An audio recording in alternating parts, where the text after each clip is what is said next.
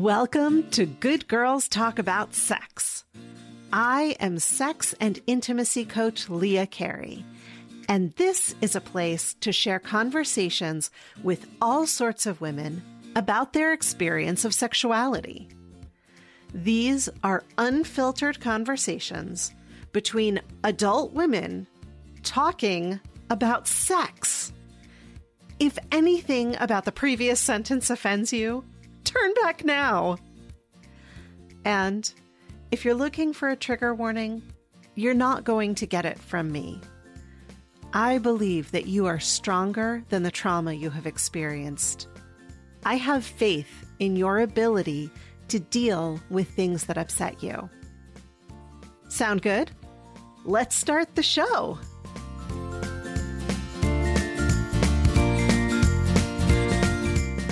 Hey friends, a couple bits of housekeeping before we get into the episode.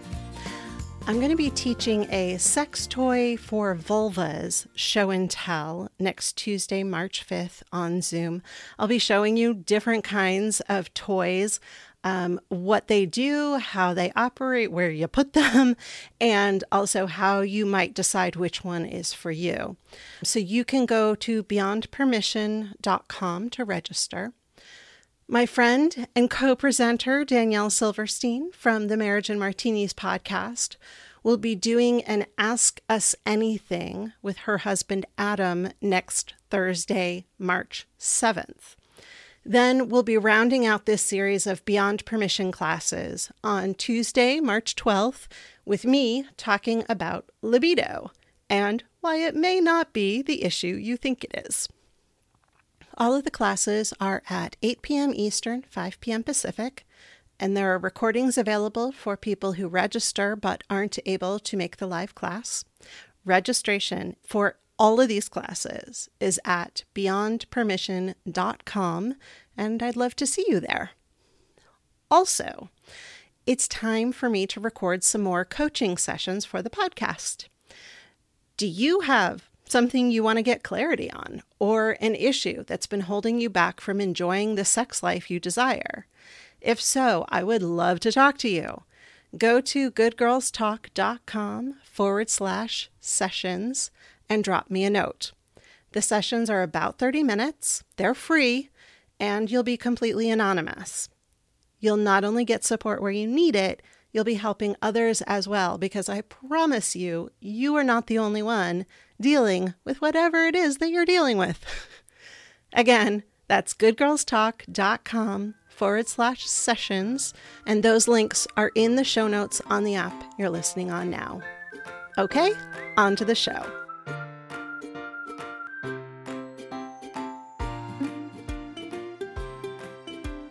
Hey friends, happy Leap Day.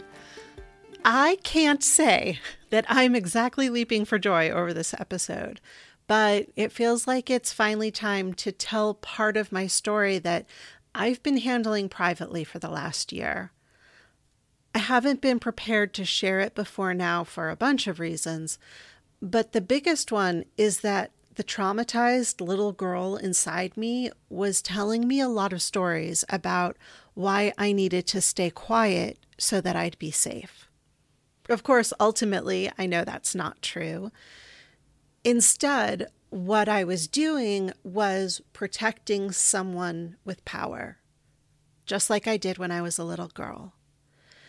Back then, I had no other choice, because that was the person who was responsible for feeding and housing and clothing me. But today, I am a grown woman who can make my own way in the world. And as a grown woman, I believe that what I have to share may be of service to many of you. Because I'm concerned about making all of this as accurate as possible and not sort of going deep into the weeds, you should know I've pre-scripted most of what I'm going to say here. So, as I was gathering my thoughts for this episode, which I admit has taken quite a while, I came across a bit of word pedantry that I didn't realize was going on. But of course it is, because the meanings of words seem to change by the day lately. That's a conversation for another time. Specifically, I saw that the term safe space is being used in a way I didn't understand. People apparently are using it to mean a place where no one will be triggered. Quite frankly, to me, that idea that such a space could even potentially exist is complete bullshit. While one person might have warm and fuzzy memories of grandma every time they smell warm chocolate chip cookies, that same smell could send someone else down a rabbit hole because they were abused in a bakery. There is literally no way to cover everything. You hear me say at the top of every episode, if you're looking for a trigger warning, you're not going to get it from me, because I believe that you are stronger than the trauma you've experienced. And I have faith in your ability to deal with things that upset you, because we cannot completely avoid things that upset us. Part of the reason that I say that is because it's impossible to account for every individual person's triggers. There's no way that I could offer a trigger warning broad enough to cover everything that might come up for someone in the conversations we have here. And I honestly believe that offering trigger warnings puts people in this mind of, oh, I'm not going to get triggered, and so if anything happens, then it's somebody else's fault. But triggers, these things that we've come to call triggers, I see them as little flags. They're the places in our hearts and minds where unhealed stuff lies. And when we get close to them, we start to feel the heat rise. And it's one or more of those little flags signaling, hey, there's something here to look at. Think of it like magma rolling around inside a volcano. Not looking at it doesn't make it go away. At some point, that stuff is going to blow, and it's going to be all the more explosive and destructive for having been pushed down and pressurized for so long. The other thing that can happen when we don't look at our triggers, when we see the trigger warnings and we step back and we say, nope, not doing that, is that we stop believing that we can handle hard things. We begin to see ourselves as victims of our triggers rather than looking at them as information. Yes, it's an unpleasant delivery system for the information, but it's useful nonetheless. There are people who live with such high levels of trauma that they absolutely need to be careful lest they spiral into a true mental health crisis. But those people are the exception, not the rule. And please don't hear me stigmatizing that at all. I'm just saying that the level to which we have come to expect trigger warnings makes me think that we all believe we are one hair's breadth away from a mental health crisis. For most of us, that's not true. We might be a hair's breadth away from feeling really fucking crappy and having to look at our feelings. But that is not the same as a mental health crisis. And chances are really good that if you're listening to this podcast, you are not one of those people who is on a hair trigger to be put into a state of mental health crisis over discussions of sex and sexuality. Again, not stigmatizing any of that. People's mental health issues are real, they're valid, and they deserve to have support and empathy. That doesn't mean that we all need to live in that space of believing that we are the person who is that hair's breadth away. And at the same time, because two things can be true at the same time, none of this means that it's okay to be cavalier about people's tender points. It is possible to not buy into the idea that people need to be protected from their own feelings and also sensitive to their feelings.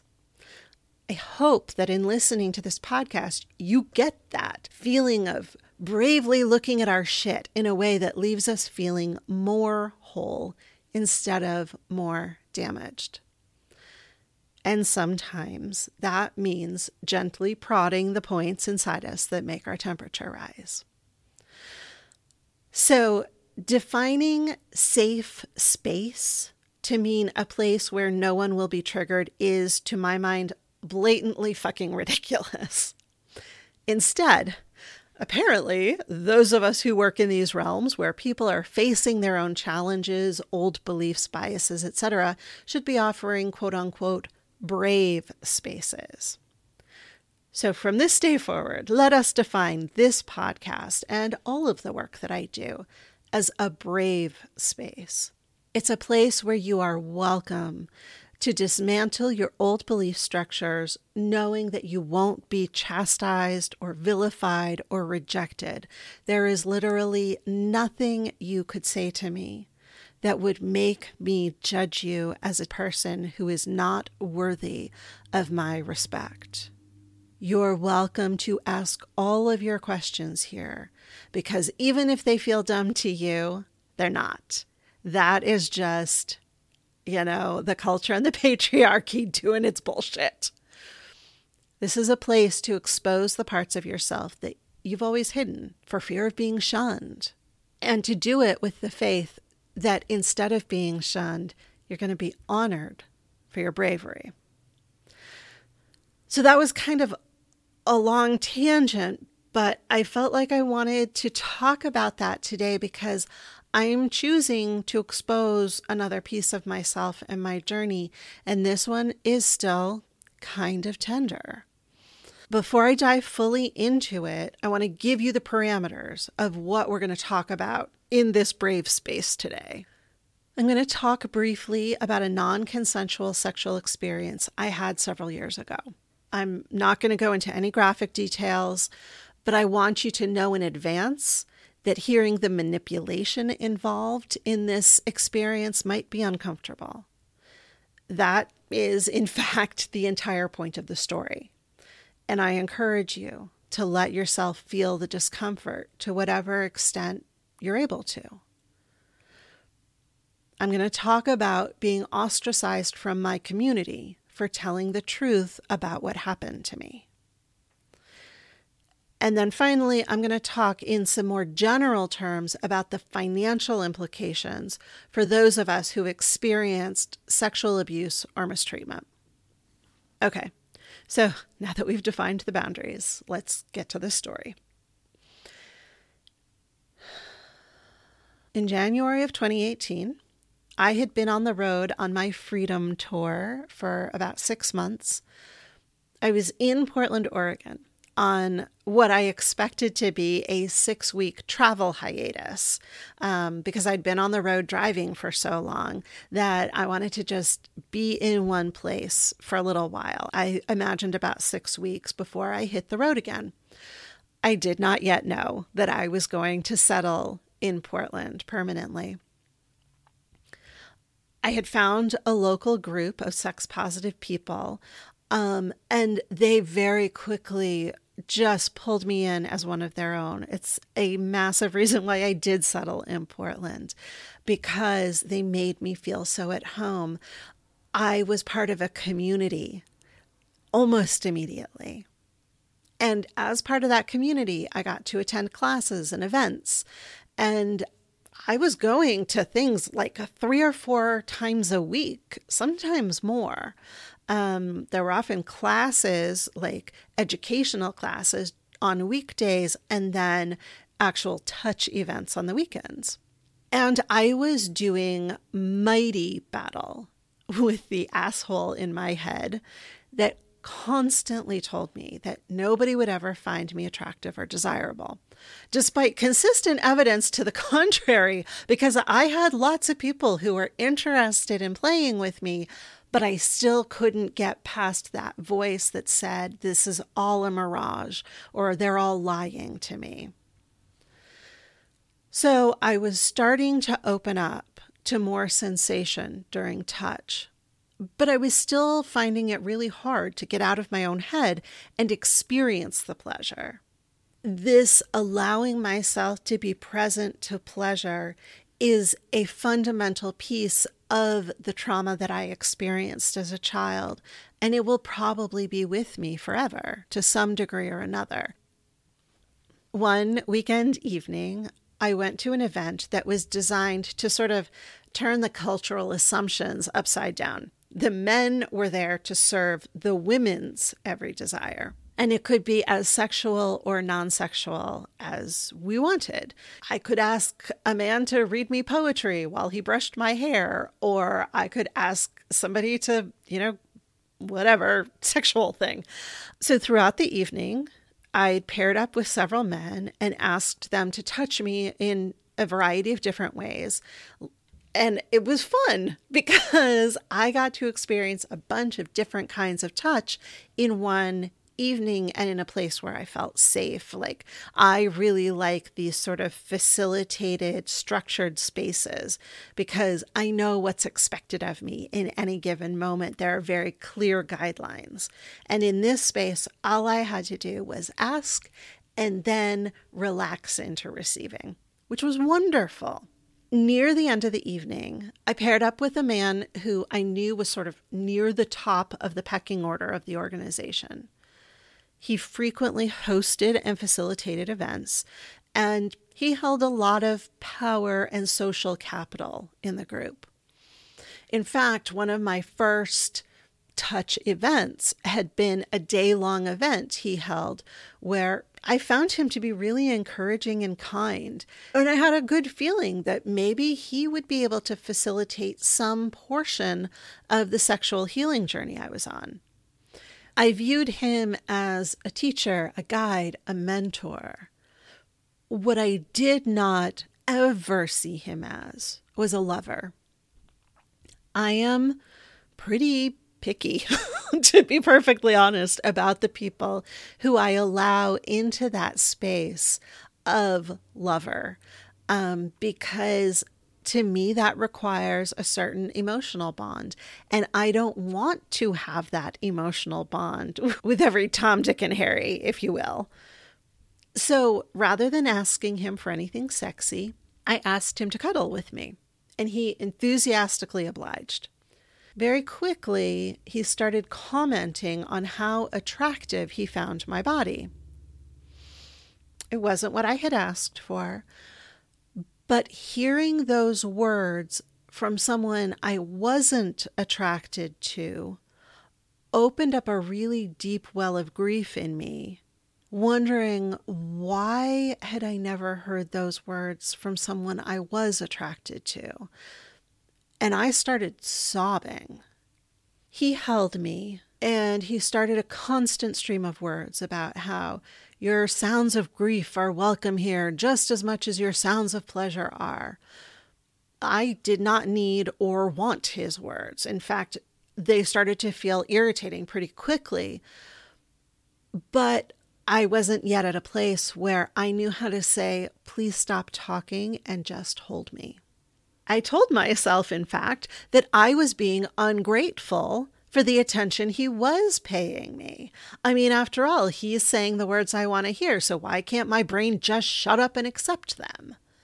So in my mind, what was going on was very much a me problem, and it had nothing to do with him. At the end of the event, he approached me to offer his services as a sexual healer.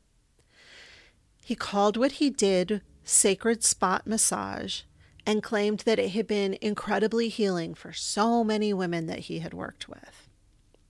And, important point, he offered to do it for free because he really appreciated my presence and my openness.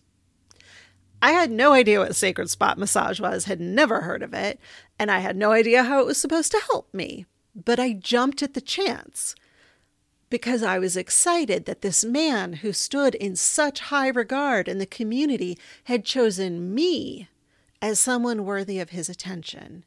And he saw so much potential in me that he wasn't even going to charge me money for it. So we set up a session for a few days later. Over email, we had a conversation about my background and my abuse history, some of which I now realize was probably not necessary for the work that he was doing, but it gave him information about where my soft spots were. He explained what the session would entail. It was a full body massage. Then he would penetrate me with his fingers to do an internal massage. And then there would be a period of relaxation afterward for me to integrate what had happened, during which he could cuddle me or not as I chose. And I need to pause here for a minute to talk about the ethics of this work, because it can absolutely be done ethically and in a way that brings transformational healing to the client. But in order for that to happen, there have to be extremely clear boundaries in place. The practitioner has to be extraordinarily vigilant in maintaining those boundaries, because the client is frequently not in a space where they can accurately judge their own needs or speak up to enforce their boundaries. This can happen either because the client is having so much pleasure that they go into sex brain, or because they have old traumas coming up to be processed and they're unable to access their conscious adult mind. So we had the conversation that I believed was setting the boundaries for the experience, and I was fine with everything he described.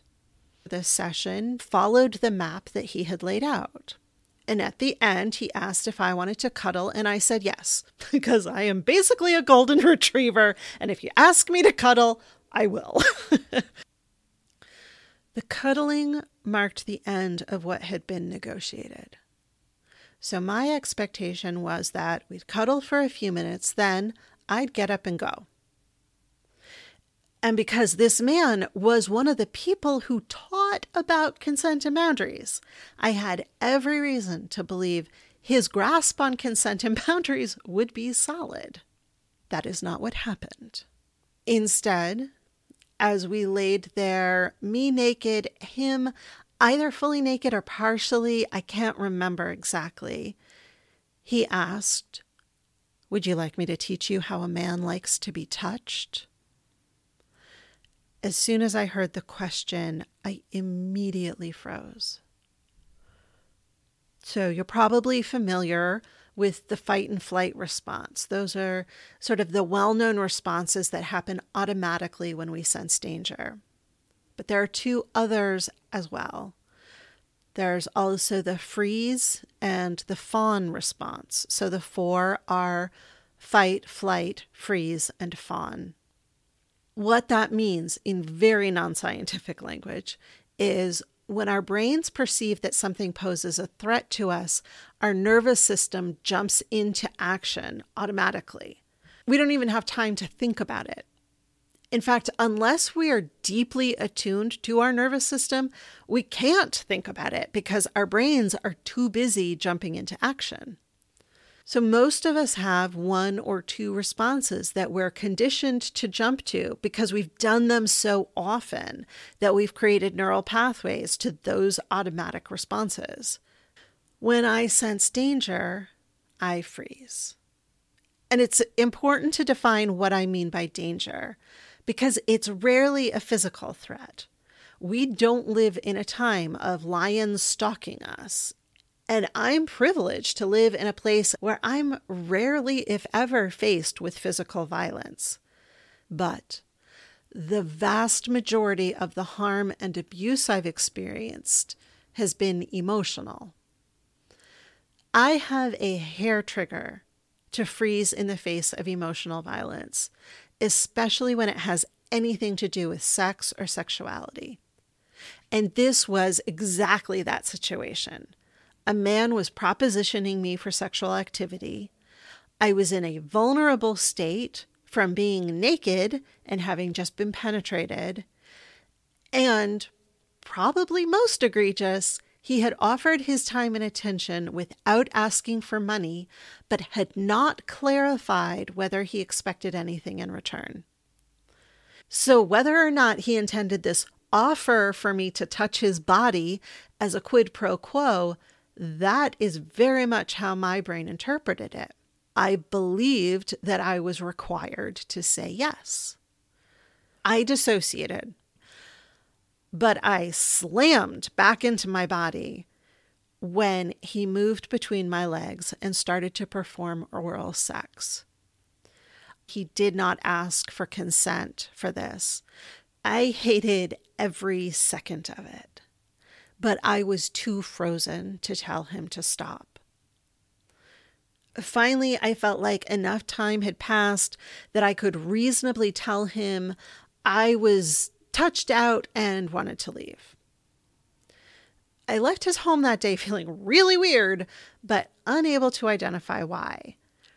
I assumed it was because I was so broken that I was incapable of receiving the sexual healing that was available to me. I even sent him an email to that effect, blaming myself for not having had a breakthrough. Over the next few months, I had 2 more sessions with him, hoping that I could overcome my own brokenness. He continued to talk at me, frequently reminding me about his part in helping me experience healing. Nothing untoward happened in any of those other sessions, but I was on high alert and never allowed myself to relax with him again. It took me at least a year, maybe more, to recognize that the funny feeling I had wasn't me being broken. What had happened that day in his bedroom was inappropriate. And I filed it in my head as a consent slip-up and told myself it wasn't a big deal. He was the consent teacher, right? So if anything odd happened, it must have been because I invited or allowed it. And also, I had to make a choice. If I said something, I knew that it probably would mean separating from the community that had embraced me and made me feel at home. So the alternative was to have him be a significant presence in my life as a regular event facilitator and to be in his home frequently because that's where he ran his events. I chose to keep my community. The trade-off was seeing him several times a month, often in his home, and to do my very best to avoid him and not be alone with him while also trying to tell myself that I was the one who was acting weird. It was another 4 years before I took that memory off the shelf to reconsider what had actually happened. A man with significant power and privilege had taken advantage of me, my traumatized brain, and my naivete in that particular arena to have non-consensual sex with me. And I want to be absolutely crystal fucking clear about why his ask of, "Do you want me to teach you how a man likes to be touched?" was so incredibly inappropriate. Giving a yes to sexual activity when you fear negative consequences if you say no is not consent. Giving a yes to sexual activity because you don't know how to say no is not consent. Giving a yes to sexual activity because the person has power over your money, food, or any other resources is not consent. Giving a yes to sexual activity because you're afraid of losing the other person's respect or attention or love is not consent. Giving a yes to sexual activity because the other person is physically stronger and you're afraid of being hurt if you don't go along with it is not consent.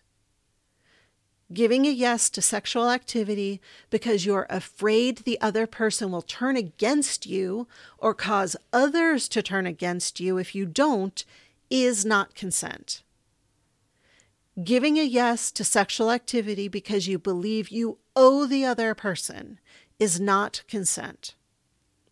Giving a yes to sexual activity because you are in a freeze or fawn response is not consent. And not saying no is not consent. This man, who, once again, let me remind you, teaches consent and the importance of ceasing activity when a partner is in a freeze or fawn response, either missed or willfully ignored that I had dissociated. He heard a yes and took what he wanted, even though I was not capable of giving true consent in that moment. And then he took it a step further to perform oral sex, which he had not asked for consent for. And also, let's be clear, I was there as a client, not as a lover. So I'm fortunate. This experience left me with a really enduring feeling of ick about this guy, but I didn't experience any deep or lasting harm. It didn't wound me in a way where I felt like something had been taken from me. I just felt like, ugh, I don't want to be anywhere near him. But there's a reason why I'm sharing this story. I am a practitioner who helps clients sort through their history of trauma that often come from ambiguous consent situations. So if even I could downplay and deny my own experience for 5 years, how many other people are out there who are still telling themselves that they're overreacting or somehow brought unwanted attention onto themselves? It's so much easier to see it for other people than it is to see it for ourselves. We've heard numerous of those stories on this podcast. Teenagers feeling responsible for the advances of older men because they looked older than their age. Women blaming themselves for being violated because they didn't say no the way they thought they should. Women who believed they deserved the violation because they were drunk or high. So many others. So please hear this. It was not your fault. You did not deserve it. And we do not play trauma Olympics here. Your case doesn't have to be worse than others in order for you to feel bad about what happened to you. You get to feel your feelings because they're real for you. It does not matter how they stack up to anybody else's.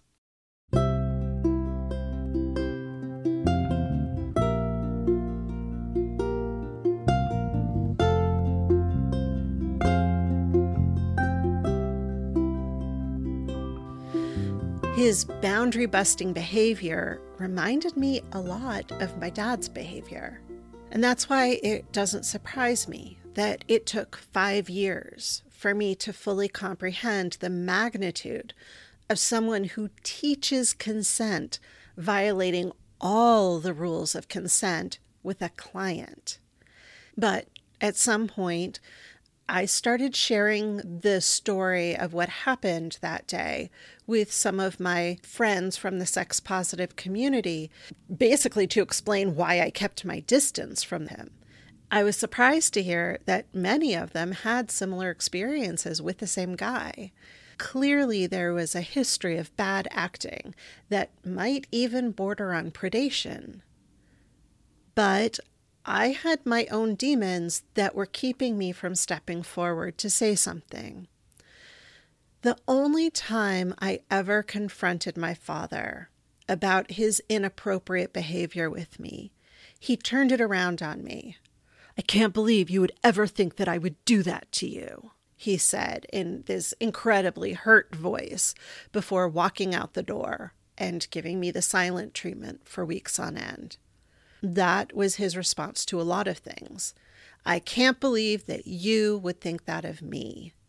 And then it was my job to comfort him because I was such an ungrateful, hurtful child. I want to pause here for a minute to talk about the concept of DARVO, D-A-R-V-O. It's a term that was coined by Jennifer Freyd in 1997, and it's an acronym that stands for Deny, Attack, Reverse, Victim, and Offender. This is a really common abuse tactic, and one that I experienced extensively with my father. Here's a story from my own history to illustrate it. My father makes a comment about how I'm gaining weight, and if I'm not careful, I'll start looking like my mother. It's said with a sneer, so I know it's a bad thing. I'm about 11. He continues to harp on me, saying that if I don't start riding my bike with him several days a week, nobody will ever want me because I'll be so unattractive. I remind him, riding my bike hurts my knees, something that he had known for years. He continues ranting. When he finally comes to a pause, I excuse myself, leave the room, and go curl up in a big chair in my bedroom to cry. I don't know if he heard me crying or if my mother told him to come check on me, but either way, he comes in and sits down next to me. He nudges me with his elbow. That's a signal that I know from years of experience that's meant to say, we're now going to laugh and pretend that nothing happened. But I'm so hurt by the terrible things he's just been saying to me that I can't pretend. And usually I was pretty damn good at pretending, so I think probably this caught him unaware. I say, I need some time alone. With absolutely no transition time, he starts yelling at me that all he wants is for me to be healthy. I'm completely ungrateful for everything he does for me, including getting me a bike that I never ride. What do I have to say for myself? I don't have anything to say for myself. What could I possibly say? Because nothing that I say is going to be met with any level of acceptance or even listening. So I just curl tighter into a ball and try to be quieter in my crying. That makes him even angrier. I don't know why you do this to me. All I try is to be a good father, and look what I get in return. He storms out and then gives me the silent treatment for a week, literally pretending I don't exist while we live in the same house together. Then at some point, you never know when it's coming, but some point of his choosing, he comes up and nudges me with his elbow. This signal that it's time to laugh and pretend that nothing has happened. This is a Darvo cycle. He denies that he did anything wrong. He attacks me for being a terrible daughter. Then he makes himself the victim because I'm a terrible person. I only heard this term about 6 years ago for the first time, and it helped explain so much of my childhood. It also explains why I expect people to dismiss and ridicule me if I speak up. The funny thing is that what's so easy for us to see in others is almost impossible for us to see in ourselves. I can see and name these abusive tactics for anyone else, friends, clients, etc. But it took me decades to understand that I was not the bad guy in my own childhood home. So when it came to this man and his boundary violations, I felt pretty certain that if I confronted him, I'd get a similar response. He would invalidate me, tell me I was crazy, then make sure everyone knew that I was the problem. I figured a better way to handle this than direct confrontation would be for a group of us to come forward together, just like we've seen with the public figures who've been taken down in the Me Too era. Individual women had reported them and gotten radio silence back. But at some point, a critical mass comes forward together, and everybody wonders why it took so long to identify the asshole. There have been some instances in the world of sex positivity where women have come forward to name bad actors. Some of these men have gone on to do an accountability process. That process is intended for them to learn about power differentials and why, especially in sexual spaces, they can be so easily abused. The goal is for them to recognize the harm they've done, take responsibility for their actions, then engage with the victims if the victims so choose to do restoration and healing work. I'm friends with a man who's been through this process. His name is Reed Mihalko. I've spoken about him on this podcast a few times, and I'm consistently impressed with how he has handled himself through and after his accountability process. And I'll include a link in the show notes to the archives of his accountability process for anyone who might be interested. I reached out to Reed and asked him questions about his accountability process. What had allowed him to participate so fully in it rather than rejecting it, and what protections I should put in place for myself before pursuing it. That conversation gave me a lot to think about, especially whether I was prepared for the emotional backlash from my community for speaking up. This was early 2023, and I was, at the time, on the cusp of having a cancer scare, which then precipitated all of the medical stuff that happened last year. So I very quickly didn't have the spoons to deal with this. Finding a group of people, getting ourselves organized, putting together a process, etc. But I was hopeful that maybe once I had this simple little surgery that was going to take me off my feet for a few weeks, that would give me enough downtime to gather my thoughts and sort of put things in place. But that timetable was erased when one of my friends in the sex-positive community had a public disagreement with this man on Facebook, and suddenly everything exploded. I'm going to be intentionally vague about some of this because it's not my story to tell, and also I don't want to reveal anybody's identifying information. So a small group of people came to my friend's defense, agreeing that he'd been an asshole, he was infantilizing her, treating her badly. But there was also a fairly large group of people who showed up to tell her to sit down and shut up, and why was she making such a big deal out of such a minor thing? I was not ready to come forward, nor was I in a good mental space to do so. Cancer scare and all. But I also couldn't watch my friend being battered for speaking up when I had a story that corroborated the bad actions that she was talking about. So I wrote my story out and shared it with the community. Over a few days, a handful of other women came forward to also share their stories. What we experienced was an intense case of darvoing from the community. I was told that I was making shit up. I was told that I was making something out of nothing, that I was villainizing a man who had been so good to me. I was chastised for comparing him to Harvey Weinstein, which, by the way, I never did.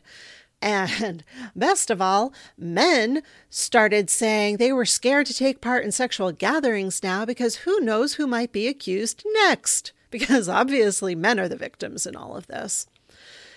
Every single one of us who reported on this man was harassed to the point that we left the community. It became very clear very quickly who my friends were and who was no longer safe for me to share space with. As a result, I've let my membership in the local sex-positive communities lapse for now. I'm no longer attending organized functions because right now I don't have a lot of faith in any of the organizations. Instead, I go to private parties that are organized by people I know and people who I know love me. In fact, the New Year's party that I went to was a play party that was hosted by Reed Mihalko. And total side note, if you happen to be interested in organizing your own play party, Reed has a course on how to do that, and I think he's fantastic. So I'm going to put that in the notes as well. But anyway, I haven't lost everyone. My close friends haven't gone anywhere, and I've made new friends in the interim. I don't regret anything that has happened. I feel fine about the choices I've made. But this is why women don't come forward. First, we brainwash ourselves into believing that it must have been our fault. Then we fear the repercussions we'll face for speaking out against someone with power. And then when we see someone who does speak out, they get harassed and ostracized, which only reinforces the messaging that coming forward isn't a good idea, maybe even isn't safe. And this is where I want to shift the topic a bit, to talk for a few minutes about the financial consequences of sexual abuse and sexual violations.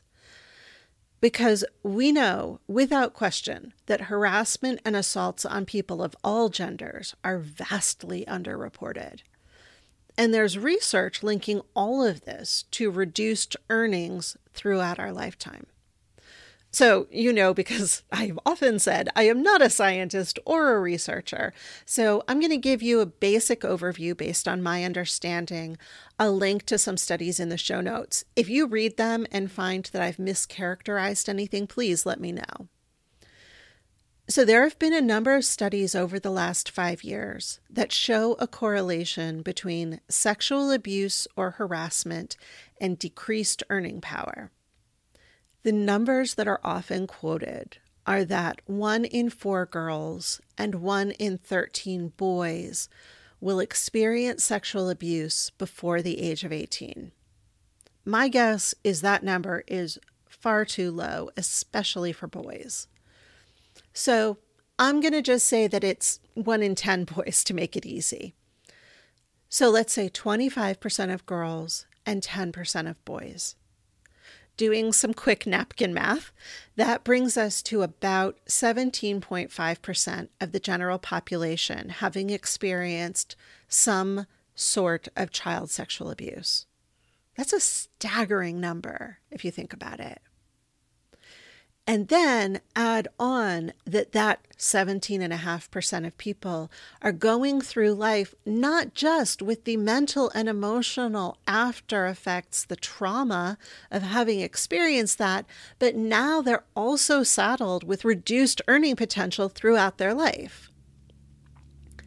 And the result is that the means for healing, therapy, financial counseling, etc., are out of reach for many of us, especially in the United States.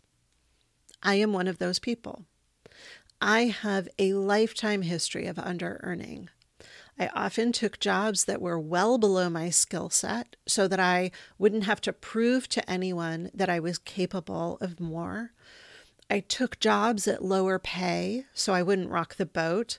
I'll never forget the guy who quoted me $25 an hour during the interview, but then offered me $16 an hour for exactly the same job when he hired me, and I never said a thing.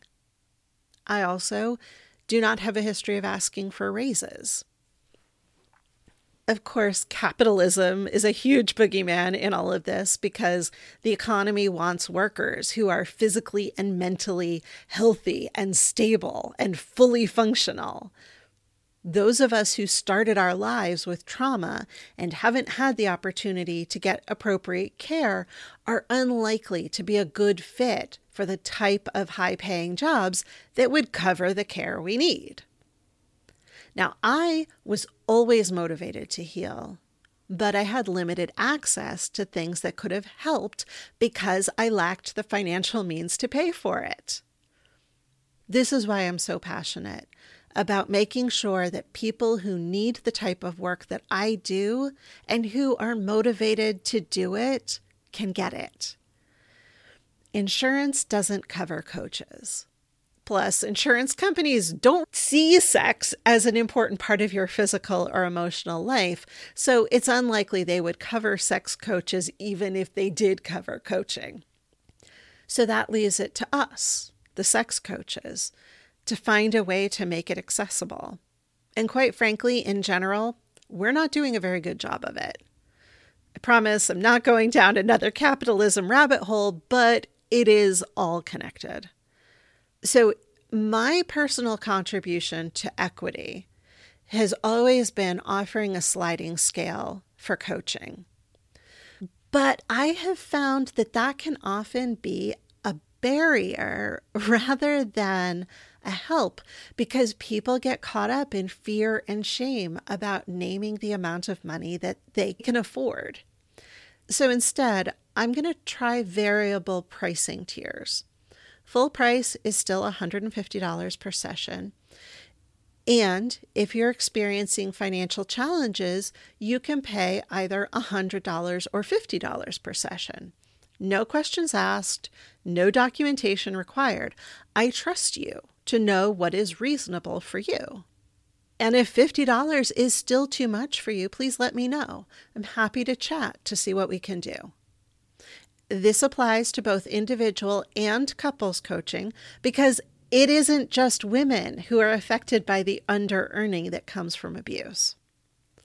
My coaching info is, as always, at leahcarey.com/coaching, and you'll find a link on that page with info on variable pricing.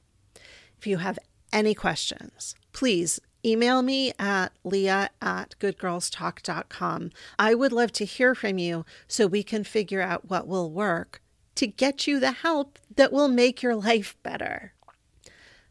I firmly believe the world would be a better place when more people are able to throw off the stigma and shame they feel about their own sexuality and sex in general. I want to help you be part of that revolution because it helps us all. Okay, that's a lot. And I think I'm done for the day. So if you'd like to have a free coaching session, go to goodgirlstalk.com/session and send me your info. I need to record some more of these for the podcast, so I'm eager for you to join me as a podcast client. If you have questions or comments about anything you've heard on the show, call and leave a message at 720-GOOD-SEX. Full show notes and transcripts for this episode are at goodgirlstalk.com. Good Girls Talk About Sex is produced and edited by me, Leah Carey, and transcripts are produced by Jan Asiello. Until next time, here's to your better sex life.